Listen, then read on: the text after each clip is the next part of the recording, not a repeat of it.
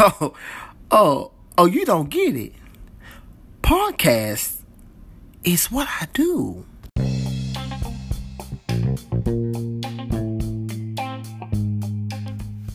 Oh, I'm back at it like a crack addict. Let's go. Listen, you listening to the Chip Van Gundy podcast. Thank you so much. However you may be listening, wherever you may be listening, thank you for sharing a moment with me. This is part 3 of You're Gonna Lose Your Man to a White Woman. It's a 3-part series we've done about interracial dating. And I am easily most excited about this one because it features my lovely wife. She's going to be speaking on behalf of the sisters. And while she cannot represent every type of woman, every type of colored woman, she does a great job of representing, I guess to the best of her ability. So I hope you enjoy it. Part 3 of You Gonna Lose Your Man to a White Woman. Let's get it. So you heard part 1 of the interview. Yes, boy, did I. What were your thoughts? Okay. So, initially, my initial thought was, what in the world? What is my husband talking about? But I think that that's one thing that I love about you and that I admire is that I know you chose this topic and other topics you choose specifically because they're controversial. Mm-hmm. And those topics that are controversial are necessary for us to unpack, even though they may be uncomfortable, speaking points. Right. But they do offer us some clarity and help us to, not only understand each other, but also understand ourselves a little bit better. Surely. So, when I was feeling all that, after I got past all the frustration, anger. Those are such strong emotions. But I mean, if those are the best ones that you have. Okay, I guess. Uh-huh. Initial shock, frustration, like what, surprise. After I got past all that, I had to just think about the topic as it pertains to me. Mm-hmm. Because it's not like I've never dated outside of my race. I have dated outside of my race. Right. I am, I think that that's not something that we should, frown upon people for doing. For sure. However, I think that we have to make a distinction when we talk about black men dating white women or people dating anybody outside their race, and period, it comes to this. Are they just open to dating outside of their race, or are they exclusively choosing to date outside of their race? Because that's where it can get a little hairy. That's when I gotta seriously think about it. Because if somebody is open to dating outside of their race, I think that person is amazing. I think that they're very forward thinking, progressive. They have a far more open mind, I agree. I think that there's nothing wrong with that person at all. However, if you point me in the direction of the person who exclusively choose to avoid their own race and will only date outside of their race, I have a problem with that person, because you know what that screams to me? Self-hate. Oh my God. That is profound. Seriously. That is so true though. Let's talk about it. And that's why I wanted you to do. Last night we were talking and you were like hesitant to share your views. And I said 2 things. I said, you've got a different experience that we need represented because of the second thing. I don't want to get into the habit of having conversations about people that aren't present to defend themselves or aren't present to represent themselves. Yeah, and I respect you for that. So, you know what I'm saying? So I don't want to just talk about women every single episode and then there are like never any women, objective, honest women saying, well, what about this? What about that? Yeah. So let's unpack that self-hate. Let's unpack that self-hate. And this is the thing too. I'm not even so mad at that person who is in that sort of phase or period in their life. Because let me tell you something. As a black person, as black people, we had to come face to face with self-hatred at some point in our lives, each and every single one of us.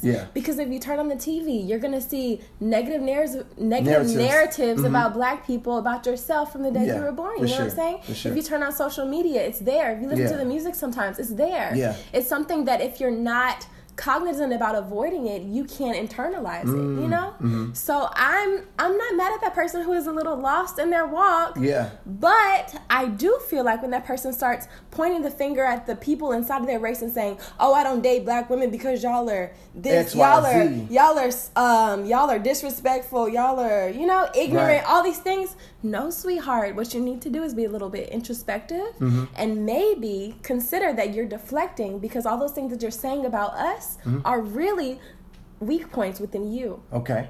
Let's talk about the weak points, because I know that women, you know, when it pertains to this specific question, women of color love to go to the he's insecure, he's this, he's that.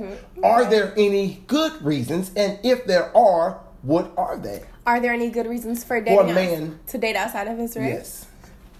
Yeah. Like I said before, if he's open to dating outside of his race, then let's peel that back a little bit more. Why could a man look at you, another man of color, look at you in the face and say, "I've decided not to just date black women or women of color because of XYZ"? What would a good reason that would suffice for you be? What could a man say as to why I want to date other races?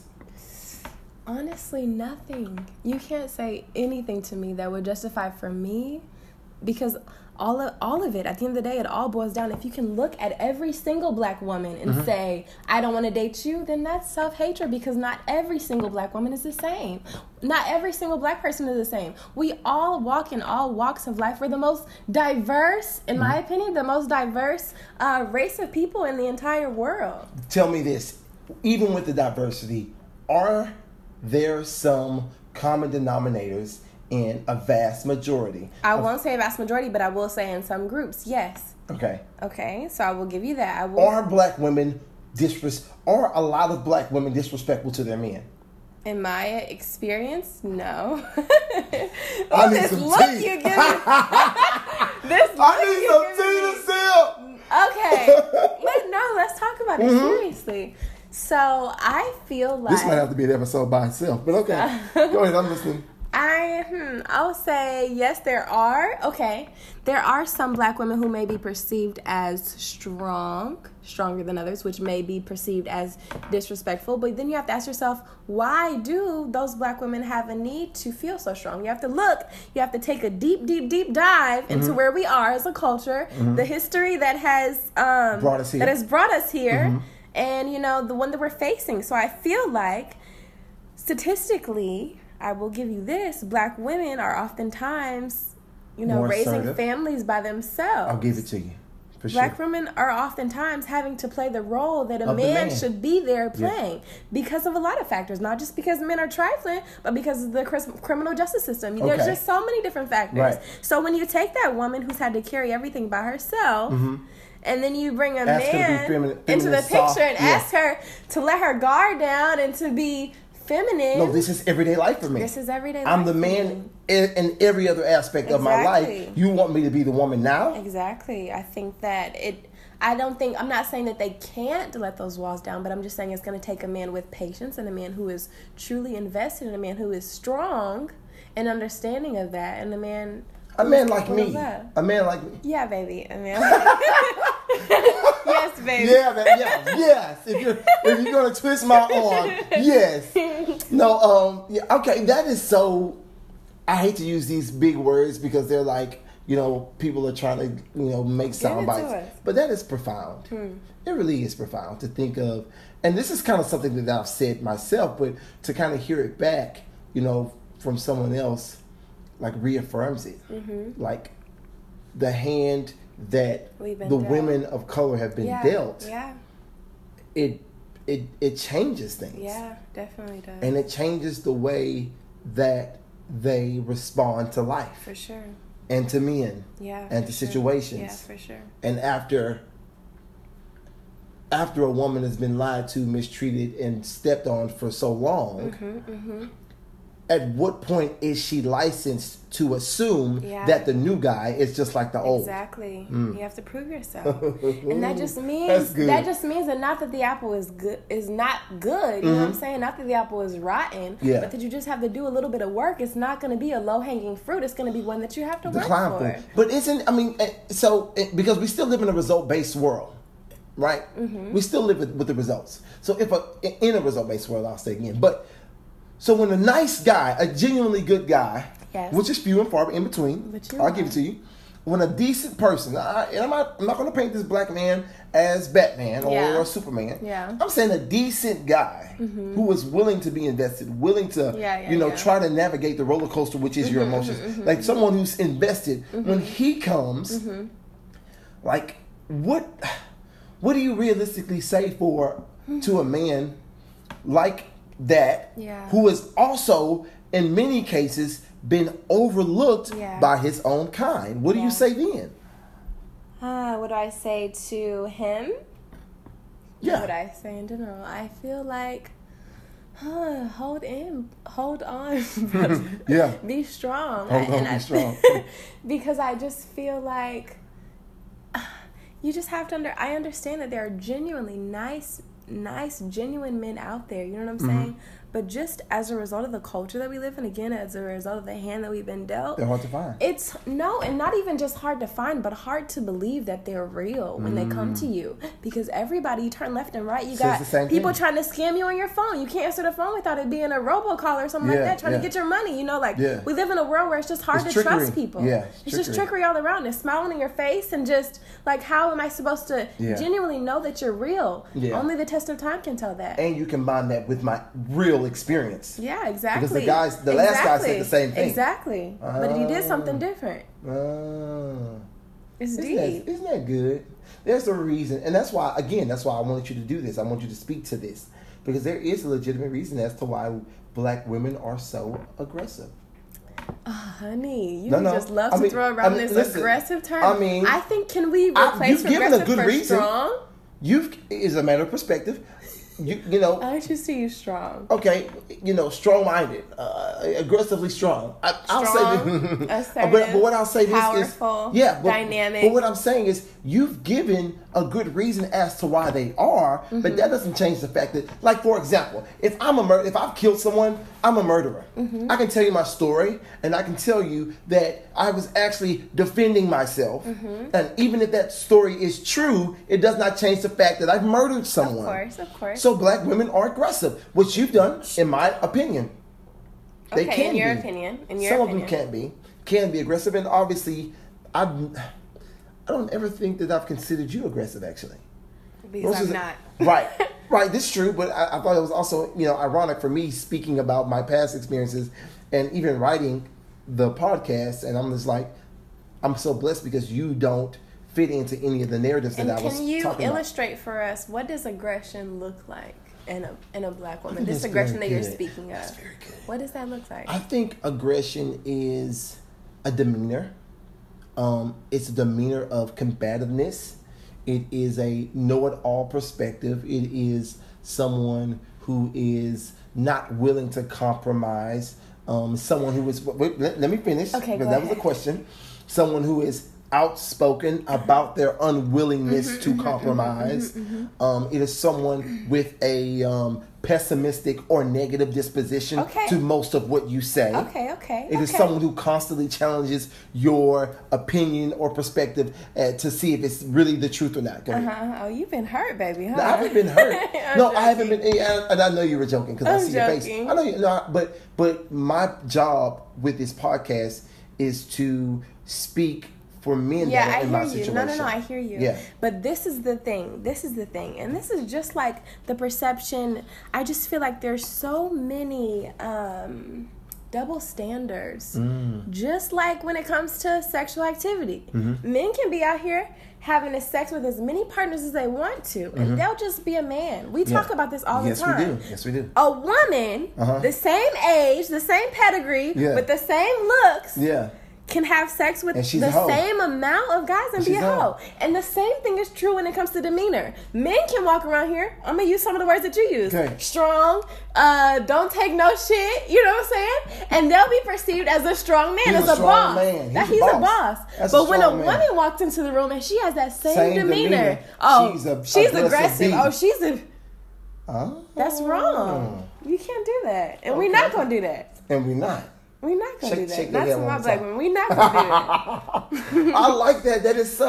That's true. And it's very interesting to hear that. And it makes sense because you're telling me, we just talked about, these women over here, they had to play the role of these men when they weren't there. You know what I'm saying? So that's why they have that demeanor. And it bleeds into different aspects. It's generational. Any clarity questions for me? Did you hear anything in the podcast where you were like, I need him to expound on this? And I've expounded on a couple of the points, but I'm just giving you, I think you were, you were giving your perspective, and I was just kind of responding to that. I'm asking now, were there any actual points that you said, he's going to need to say more about that? He's going to need to expound on that because I don't agree, or I don't really understand. He didn't explain that fully. Were there any points? Honestly, like I said before, I feel like all of the points that you made, they were so controversial, and all of them made the hair stand up on the back of my head. But again, they were your opinions, and I respect your opinions. I don't have to agree with your opinions. That's good. But I respect your opinions. Yeah. I am curious to understand kind of the men that actually hold those perspectives, you know? And I hope that those kind of men are listening maybe, or even willing to have that conversation, or even willing to do some introspection within themselves. And if not, if you don't see any weaknesses or any of these things that I'm saying, they don't appeal to you or they don't resonate with you, then I hope that we'll be willing to have conversation with each other within our race before we decide to step out of our race, because there's so much rebuilding that we have to do. And isn't this podcast so beautiful? It's only because, not only, but one of the major reasons that I believe it's beautiful is because if me and you are at a bar, or me or you, or don't know each other, or even in a relationship, and one of us tries to start, as two people of color, if one of us tries to start this conversation on our own, it is an argument, right? For sure. So even with with me talking about these topics that are taboo or that are so sensitive to touch, they're so necessary, because that doesn't change the fact that we feel this way. And we need to talk about that. And that's where a lot of our communities, I'm not going to slug the religious community, but I'm going to just mention, that's one of the issues with the religious community. Talk about it. It's because there are certain things that they just don't want to touch. Yeah, we can't talk about They don't want to talk about interracial relationships because we want the church to be inclusive. And you lose a lot of people like that. Right. Like, let's talk about what people are actually going through. Yeah. And this is a thing that for generations people have been trying to figure out. So I thank you for adding your 2 cents. Thank you, babe, for having me. And I think that you're just a wonderful person. And I think that you shed a very interesting light on the other side, because there's always another side. There's always another side. And lastly, in doing that, you showed me that my perspective about the way this should be done is correct. Do not constantly have conversations about white people without having a white person there, or gay people without gay people coming, or without black women without black women coming. Because there's always the other side that you'll miss if you don't have them present. So thank you so much for being present and being beautiful. We'll be right back after this.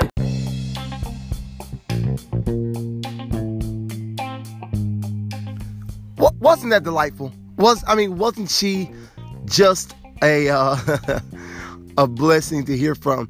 At some point, if you've listened to all 3 parts of "You're Gonna Lose Your Man to a White Woman," I'm sure my approval rating kind of went down, and I'm hoping that at some point in this podcast, you said to yourself, "Oh, okay, she balances him out," because that's definitely what she does. Listen, thanks again so much for listening to the Chip Bang of the podcast. Listen, we're doing something great. This is the podcast that podcasters listen to, just named actually the #1 new podcast for love and relationships. Don't miss it. Like and share and subscribe, and I'll see you next time. Until then, be easy but not too easy.